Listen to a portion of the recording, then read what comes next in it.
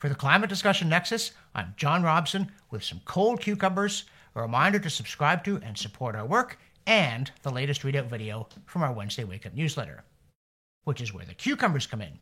Because last week, we noted a kerfuffle in Britain over the lack of such items as cucumbers, as well as tomatoes and lettuce, on store shelves in midwinter, which the usual suspects blamed on climate change. But supermarkets blame it on bad weather in Spain and North Africa that, though media accounts are characteristically vague, turns out, if you persist in clicking on all the links, to be not the dreaded heat, but unexpected cold of precisely the sort alarmists are certain doesn't happen anymore. Even The Guardian blurted out that, quote, at this time of year, Britain relies on Spain, Morocco, Tunisia, and Egypt for the bulk of salad imports. However, these crops have been affected by unusually cold weather last month, including intense night frosts, end quote.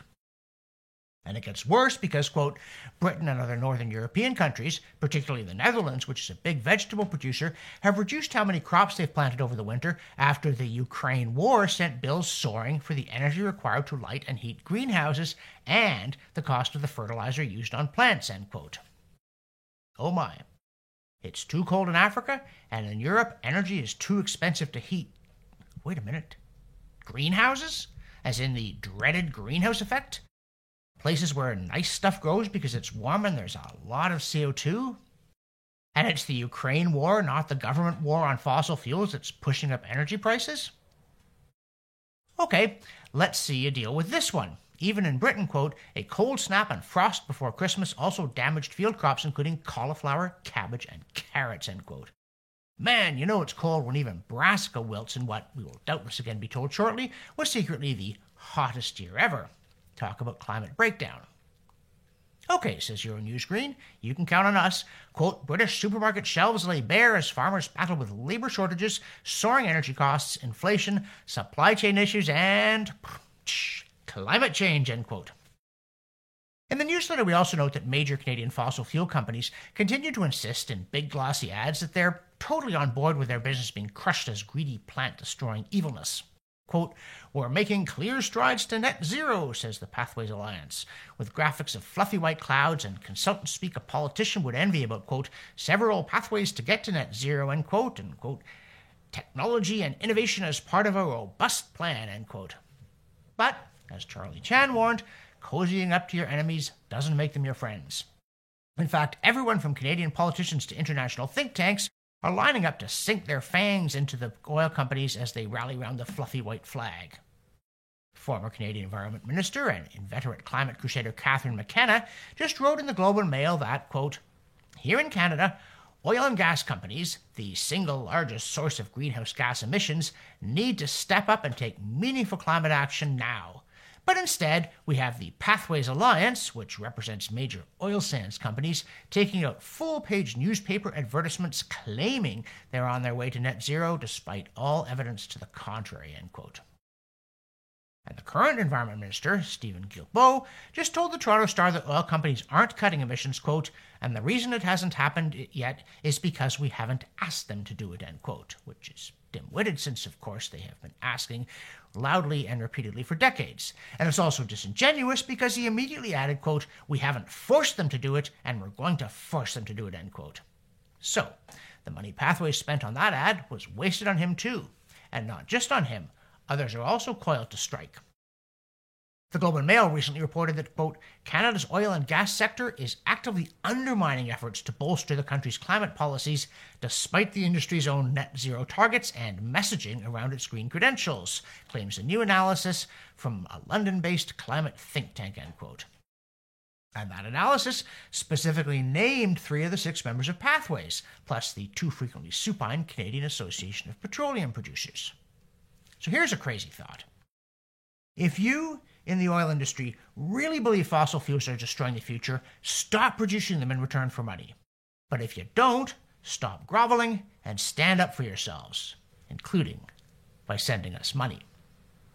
As usual, in the newsletter, we follow up with quick hits on a few ongoing stories, including the New York Times accidentally agreeing with us that electric vehicles don't do the job. Quote, electric vehicles are starting to look more like the rest of America's automobiles, big.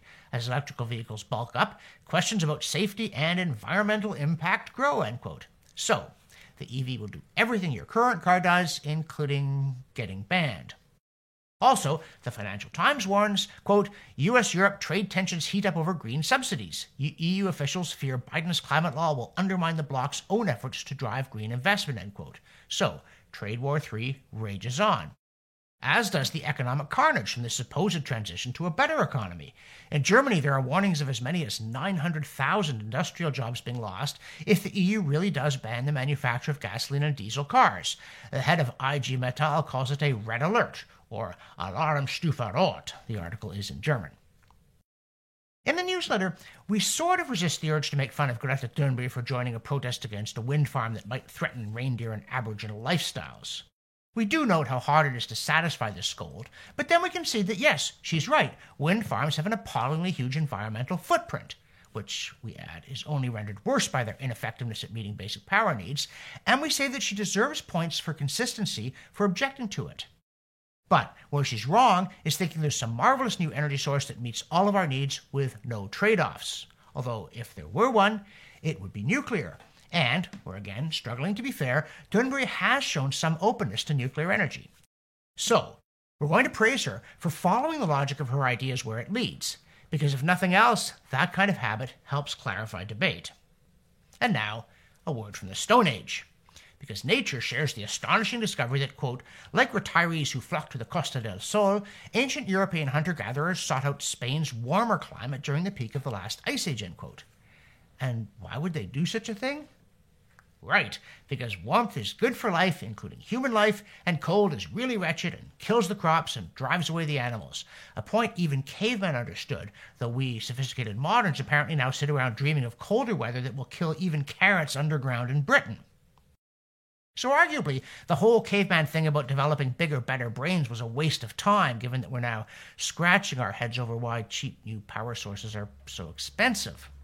Like the New York Times Climate Forward, pondering the coal challenge, which is that, quote, getting rid of coal is often seen as the easier part of the global transition to renewable energy. Developed countries have made great strides in abandoning coal, and investors have long avoided it. But for some developing countries, it hasn't been so easy, end quote. And they single out South Africa, where they're scrambling to keep the lights on. Quote, the International Energy Agency estimates that coal accounts for about 70% of South Africa's energy mix, end quote, and furthermore, quote, the country has been experiencing rolling blackouts since the late 2000s, and power failures have reached crisis proportions with daily outages over the past year, end quote. Now, South Africa's energy sector, like its entire political structure, seems to be a hideous mess.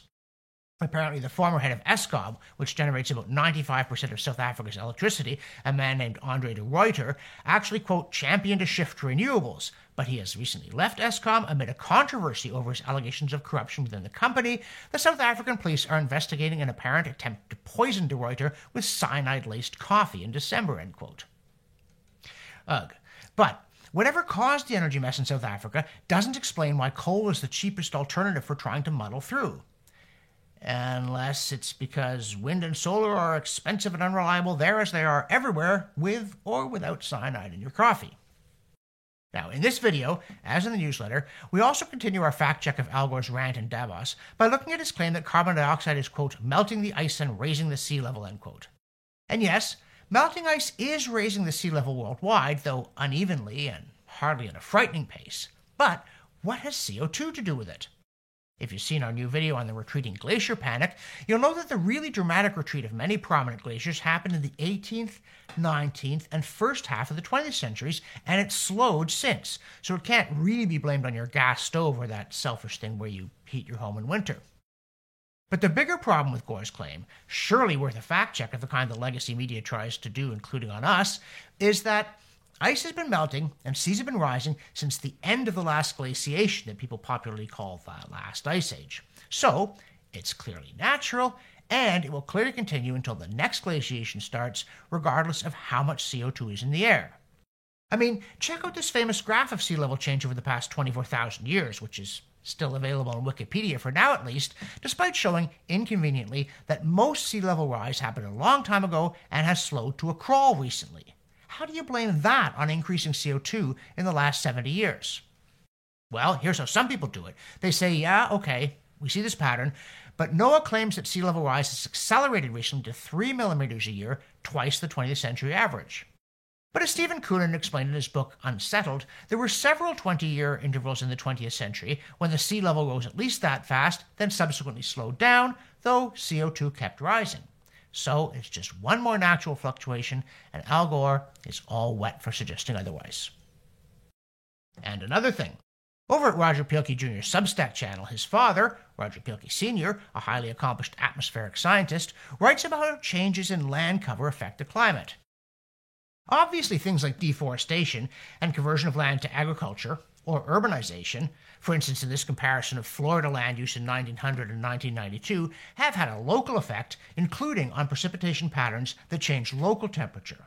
But, Pielke Sr. notes, large-scale land use change can actually have climatic effects that reach thousands of miles. So, major land use changes over the last few hundred years have been a big driver of global climate change, which leaves less of it to attribute to CO2. But good luck trying to convince the climate experts who say of that. Okay, we'll try anyway. Because we also dip into the CO2science.org archive for a study of the impact of land cover changes on sea surface temperatures and sea ice data in eastern Australia. And once again, yes, it turns out to matter. For the Climate Discussion Nexus, I'm John Robson, and I still know climate is complicated.